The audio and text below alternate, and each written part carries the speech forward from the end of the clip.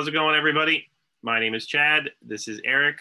This is Dailies to Downloads. And this week, we thought we would do a tribute of sorts to Richard Donner, the director who just recently passed away. And we thought we would talk a little bit about his career and his legacy and basically just shoot the shit as to what he gave everybody in his many, many years behind the camera. So let's get right to it. He was born Richard Donald Schwartzberg on April 24th, 1930 in New York, and he died recently, July 5th, 2021.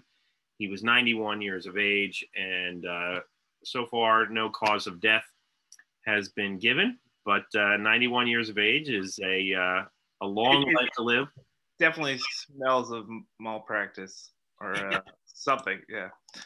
You know, whenever anybody's in their 90s, you know, obviously for loved ones and certainly fans, it's obviously sad to see those people go. But whenever somebody dies when they're in their 90s, me personally, I always try to look at it in a positive way. Look at the long life they lived. Look at all the happy memories that they have. You know, what more could you really ask for? But he was certainly a prolific filmmaker, and he did not get his start wanting to be a director, though.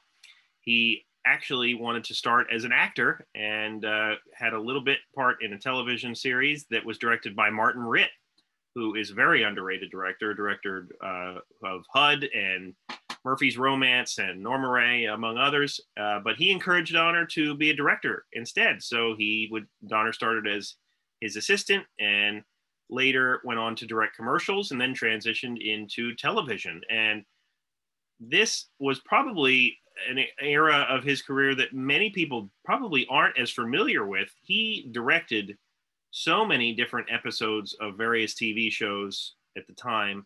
He directed Wanted, Dead or Alive, which was the Steve McQueen Western. He directed The Rifleman and Have Gun Will Travel, The Fugitive, Combat, Get Smart, The Man from UNCLE, Wild Wild West, Gilligan's Island, Kojak, Tales from the Crypt, and most notably, The Twilight Zone, which I didn't know until Eric posted this on Instagram today. The iconic episode, Nightmare at 20,000 Feet, which had William Shatner as the star, was directed by Richard Donner. And I had no idea, because I've seen that episode, and I did not realize that Richard Donner was the person that directed that, which is an amazing little factoid that not enough people talk about. Yeah, and it's the kind of thing where when I was thinking of what Richard Donner is most known for, it's funny because I think enough people know of this episode if they've seen it or if they've seen parodies of it throughout the years. And yet, like we said, most people probably don't know that it was directed by Richard Donner. So it's a weird, like, I do think this might have been the most top 3 or 4 things that people have most seen of his work, but would never associate necessarily with Richard Donner. And I believe he directed one other episode, but of course, Nightmare at 20,000 Feet is by far the most popular. And it's ironic that when this story was remade for the Twilight Zone movie in '83, that was Spielberg production, Amblin, and which would hire him to do, let's get to The Goonies in 1985. Right, exactly.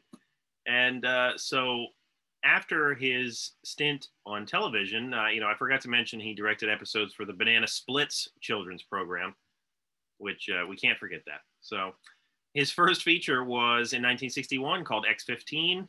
It had David McLean, Charles Bronson, Mary Tyler Moore. He would go on to direct Salt and Pepper with Sammy Davis Jr. and Peter Lawford.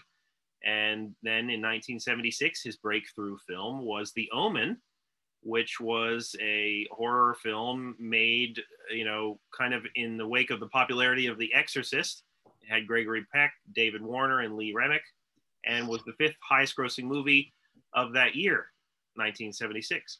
So he made a mark for himself pretty early on.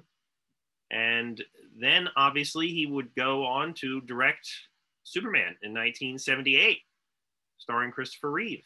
And he directed part of number 2, which we'll get to in a second. Obviously, there was a lot of controversy there. But Eric, what was the first movie of his you saw? It would have to have been Superman, just on the technicality of my age. Yeah. Like unless my parents are like, oh, look at this sweet little boy named Damien. Eric, what's this? Like I don't think that happened. But it had to be Superman, or at least that's my earliest memory. Um, and to be honest, like I'm assuming it was the first Superman. I can't tell you for sure if it was the one he directed. Right. Because of my age at the time, but it would have to have been Superman. Yeah. Right. And so obviously, the principal photography of Superman included some filming of Superman 2. And he filmed a lot of Superman 2 with the expectation that he would complete it after Superman was released. And, he would get into a argument that wouldn't go away with the executive producers, Alexander Salkind and Ilya Salkind, not to mention producer Pierre Spengler. And so he wanted Spengler to be fired, that being Donner, and the Salkinds did not do that. So they replaced him with Richard Lester. And that is basically what happened. He wanted to have his name taken off of that. Marlon Brando's scenes were removed from that cut, and a lot of the film was reshot under Lester's direction. But Gene Hackman also refused to return for those sequels reshoots. So that is kind of how that went down, despite the fact that Superman 2 got pretty good reviews. And it wasn't until 2006 that we would finally see Superman 2, the Richard Donner cut, which was around the same time as Superman Returns. That movie was being released. And, for Eric and I, we both wrote for 411 at that time. And it was a very big deal when the Richard Donner cut came out, because there were a lot of writers there, friends of ours that were young when the first Superman and the second Superman came out, that were really excited to see that cut, and it got really good reviews. So, which means though that they're old now, which means that they're in their 40s and they're old and they're ancient and no longer relevant. That's how we exactly. And but I will say that the first movie I saw of his was not Superman, although I liked the first and second Superman movies. That was not the first movie I saw of his. Also, just looking back at that whole feud or controversy or whatever you want to call it, like how that almost preceded so much of what we see today with the Josh Tranks of the world and Lord and Miller getting taken off of after shooting 80% of the Han Solo prequel movie a few years ago, and directors being taken off projects that they've already started production on, etc. Right. And it, for better or more for worse, as we know, the hashtag release the Snyder cut. This also was one of the first of its kind to the the Richard Donner cut of Superman 2, which now I feel like we get that kind of thing all the time, where a director gets replaced, or you should release the version directed by this person. And we're so now inundated with that stuff. But at the time, it does happen a lot. And at the time, pre-internet, these types of news stories were, rumor and conjecture. We didn't know what was true, what wasn't, and you would have to read about it in certain publications. But the speed of information getting released as to what was happening was certainly not like that back in the late 70s, early 80s. So it was just a much different time. And as you said, it happens a lot more now. And I think that one of the reasons why it's happening more now is because a lot of these movie franchises based on comic books or relating to superheroes have these overarching masters like Kevin Feige, who will hire other directors, but he's the one calling the shots. Like the showrunner, in a sense, right? Yeah, exactly. Yeah, franchise runner. That's not a real thing, but hey, I can't think of anything better right now. But yeah, so they want to hire these top name directors because they want their films to be good and to make a lot of money. But when you do that, you're going to have directors that want things their way. And I think now what you're seeing, and we've talked about this with Chloe Zhao and Nomadland, you have them picking these directors that have had one or a couple really acclaimed films and kind of taking them into Hollywood and saying, here, let's do this. And those directors probably haven't been in the game long enough to put their foot down and say, I have to have it this way. you know, you never know. Different personalities or different productions, but that's basically what would happen there. And Richard Donner wanted things his way, and yeah, and then Richard Lester also directed Superman 3, so apparently, you know, they that was their guy, and right. not Richard Lester, he's still alive, he's 89, but And he probably listens to the show, Eric. So thanks. you know, exactly. So Richard, check out our Conjuring episode, and then I'll talk to you about your career. So yeah, the first movie I saw of Richard Donner's was basically based on the free weekend of the premium channels. When I was little, you would get a free weekend for HBO or Cinemax or those and Showtime or whatever. You're going to say an R-rated movie, aren't you? Well, you would have, my family would record those as many movies as they could onto one VHS tape. So the VHS tape that we had was included The Goonies. So that was the first movie I saw as a kid, and that would be in 1985. And, you know, looking at the list of movies that Richard Donner directed, there really are a few movies of his that I haven't seen, which is interesting because he's the type of director, and we'll probably get more into this, but like he's not the type of director to really be flashy or really make his approach known. He is somebody who can make a action blockbuster. He can make a movie that appeals to a lot of different audiences, and he's really good at that. And I don't want to say by the numbers director, but that's really the way that's coming to mind, because he's not somebody who's known for his flourishes. He just is a very workmanlike filmmaker that is good at what he does. And you can see that when you glance at his resume from The Goonies, and then in 87, you would have the Lethal Weapon franchise starting. In 88, you would have Scrooged, which is a movie that gains more of a cult following as years go along, I feel like. Radio Flyer, which I actually did see when I was younger. And again, that was one that I didn't realize he directed. Maverick, which is a cool little flick as well. Assassins, which we'll get more into a little bit later. Conspiracy Theory, which was what it was. And his last movie he directed was 16 Blocks, which I think I did review for 411. And the movie was okay. But you and I, Eric, when we talked about, before the show, we didn't realize that he was still alive, because, and when you look at it, that's not really such an outlandish thing to say, because the last movie he directed was in 2006. And the last movie that he and his company produced, his wife was a producer, was in 2009. So, and he was the producer, his company was a producer on the X-Men franchise, and also the Free Willy movies, which I know Eric has a poster up. You just can't see it. No, the Free Willy 2, the long journey. Yeah, Free Willy 2, Electric Boogaloo. No Way Home, or whatever the hell he call it. Free Willy 2, go this way. But yeah, I do think that I know someone who was an intern at the Donner Films production, but it was just like reading scripts and things of that nature. I don't think he was too involved in the day-to-day. Richard Donner was.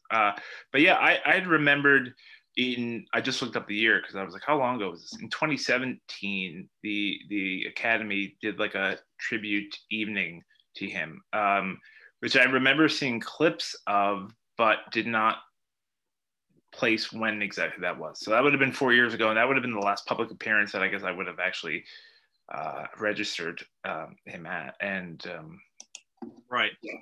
And you look at his resume, and you often these days would look at awards that people have won, and he's won a handful of awards, but like not really a lot of the big awards. And one of the things that I would say is, and I guess we're kind of jumping the gun and when we talk about his legacy, is the fact that he's had so many watchable movies that people repeat watching over and over again, to me is almost just as good as being recognized for like an Oscar. When you have a movie that will stand the test of time, to me that's one of the ultimate goals as a filmmaker, would be to make a movie that people never get tired of. And when I think of a movie like that, now you have comic book movies have come a long way, and technology has come a long way. And although the Superman first movies, 1 and 2, are good for what they are, to me, one of the movies that he's made that will probably stand the test of time is The Goonies. I would say, because that's the movie I've seen the most, and obviously it's very 80s in a lot of ways, but it's a movie that people still talk about, and he has a lot of those. Yeah, and I think I also associate the Goonies, as I'm sure you probably would as well, or a lot of people will, because this is also the era where I feel like Amblin Entertainment was becoming a really Spielberg's company was becoming a bigger thing, and I mean, the Goonies feels through and through like a Spielberg production, right? And Oh yeah. as does. But like they all had very different. Gremlins does as well, and that was Joe Dante. Joe Dante's career went in a very different direction, and Spielberg's, and I feel like Richard Donner was, as I share on Instagram, his experience on the movie was a little difficult at times, but like I don't know if he fit into that sort of Spielberg like mainstream. I mean, he was a very, that as we use words like professionalism and no real showmanship or different ways we just try to describe that we can't associate a specific, like you said, directorial flourish with this filmmaker. But he was, I think the Goonies, it's just like the Twilight Zone episode, stands the test of time, but I think most people would not know that Richard Donner directed it if they know who that is. Right. I'm assuming they're going to think it's a Spielberg, because I think it's Spielberg production is bigger than his director title, as I used to say. You could argue that the Twilight Zone series was bigger than whoever was directing it, obviously. When you think about television, you don't really think about who's directing the episodes most of the time anyway. No, absolutely. And that was, I think that was also part of, but Richard Donner also kind of refused, I feel like, that that path, right? Like he wasn't just a sequels guy, even though he did direct some very mainstream movies.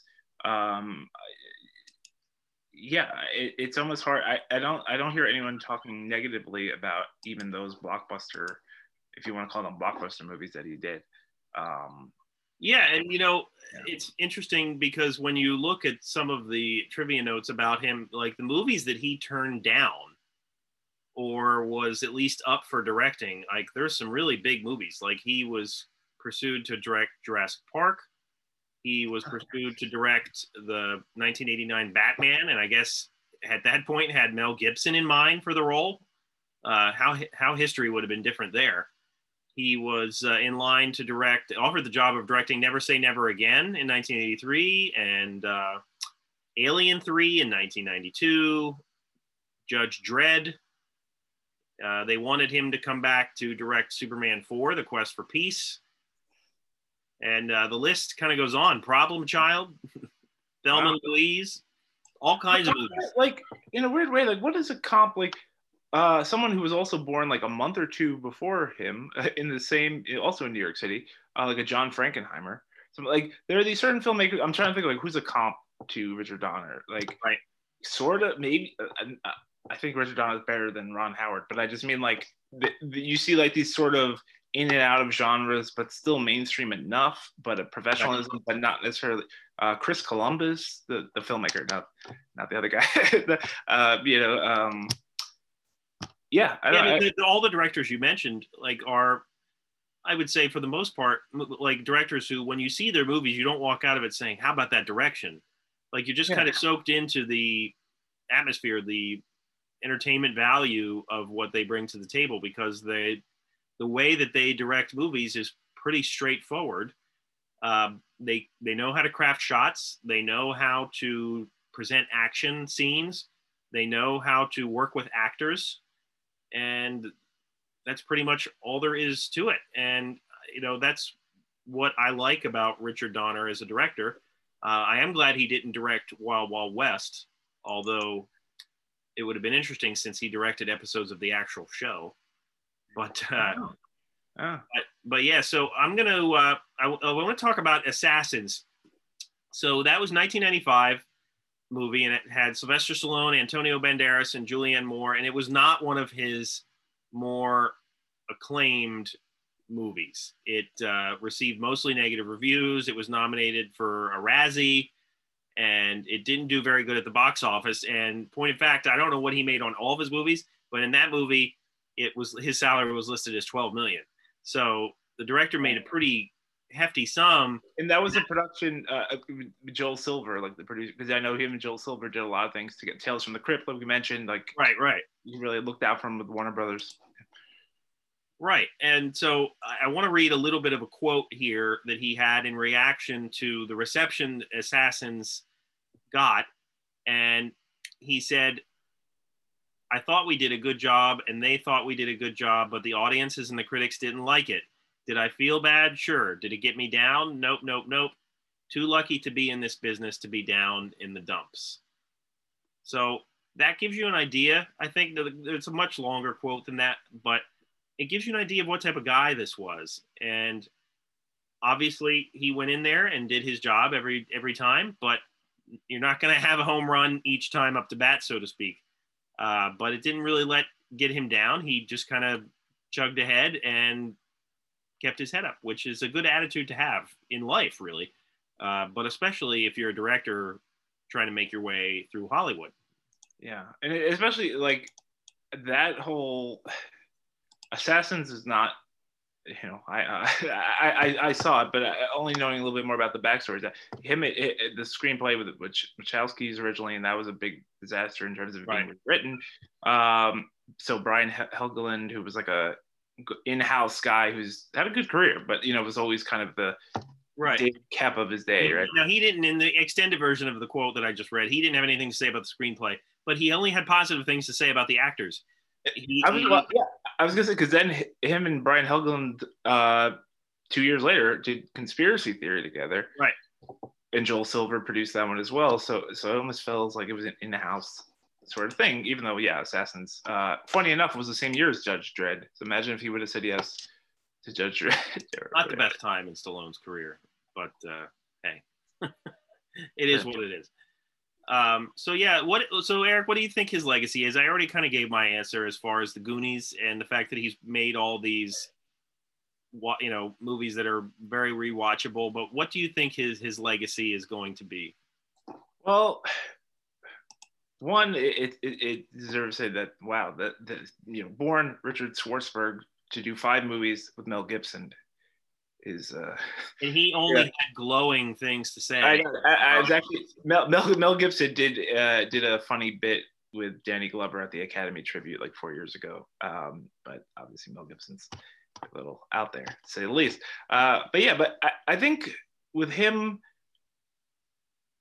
I hope that it's tough. Like, I don't think he's necessarily going to be quote unquote taught in schools or has the same sort of, he's also of the same era of a little older than Scorsese and De Palma and guys like that. But he almost had like a different kind of integrity about him.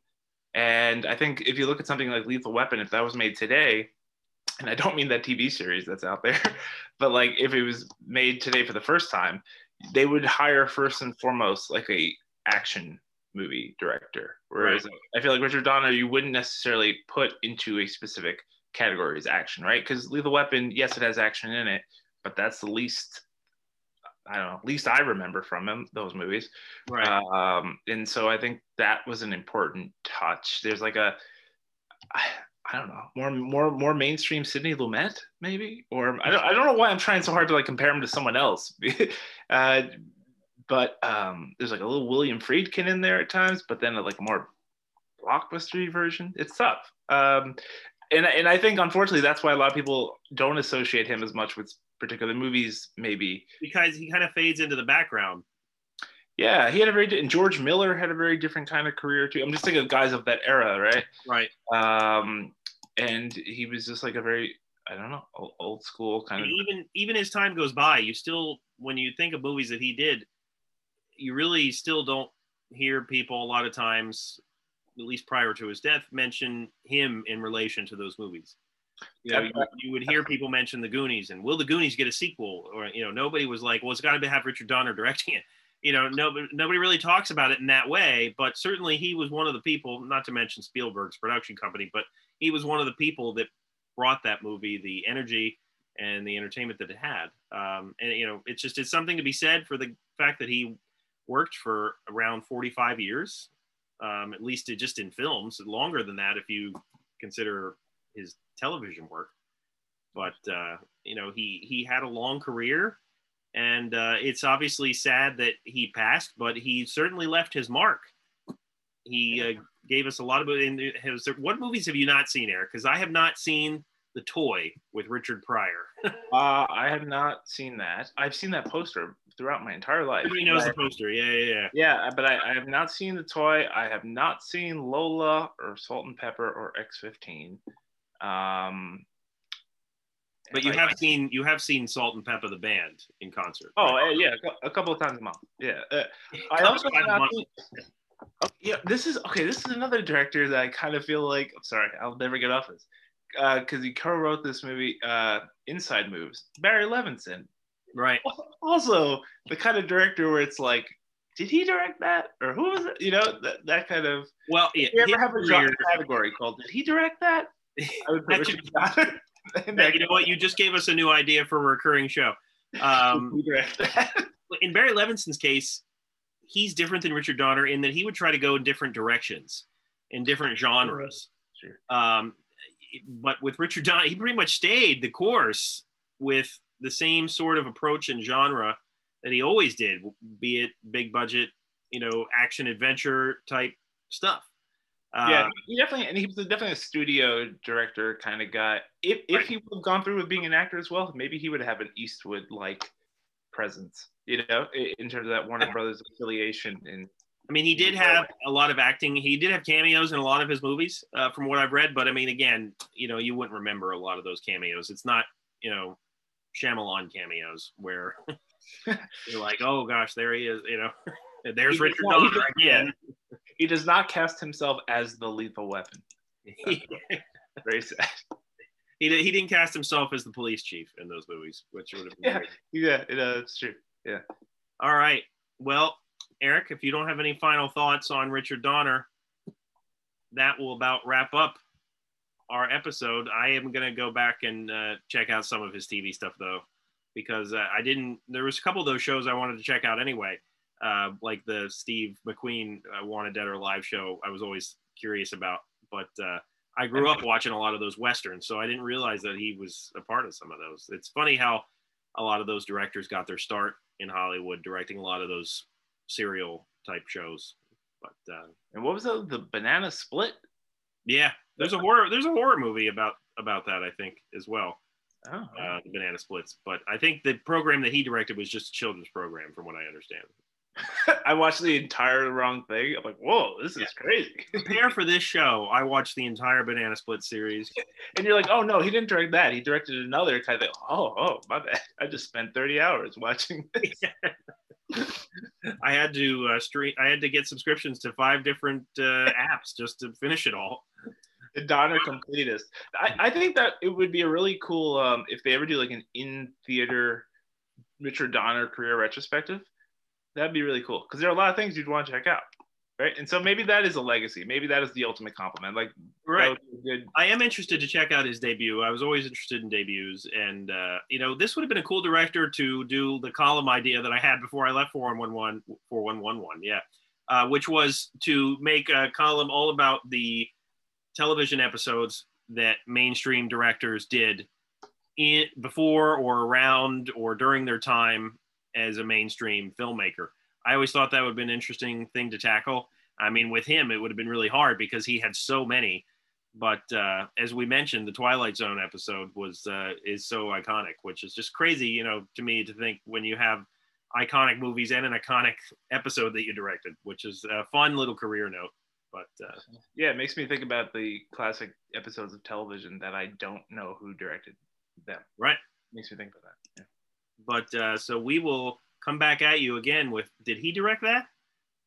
In the future. I'm totally going to use that idea. But it's a great category. I have so many suggestions as I illustrated today.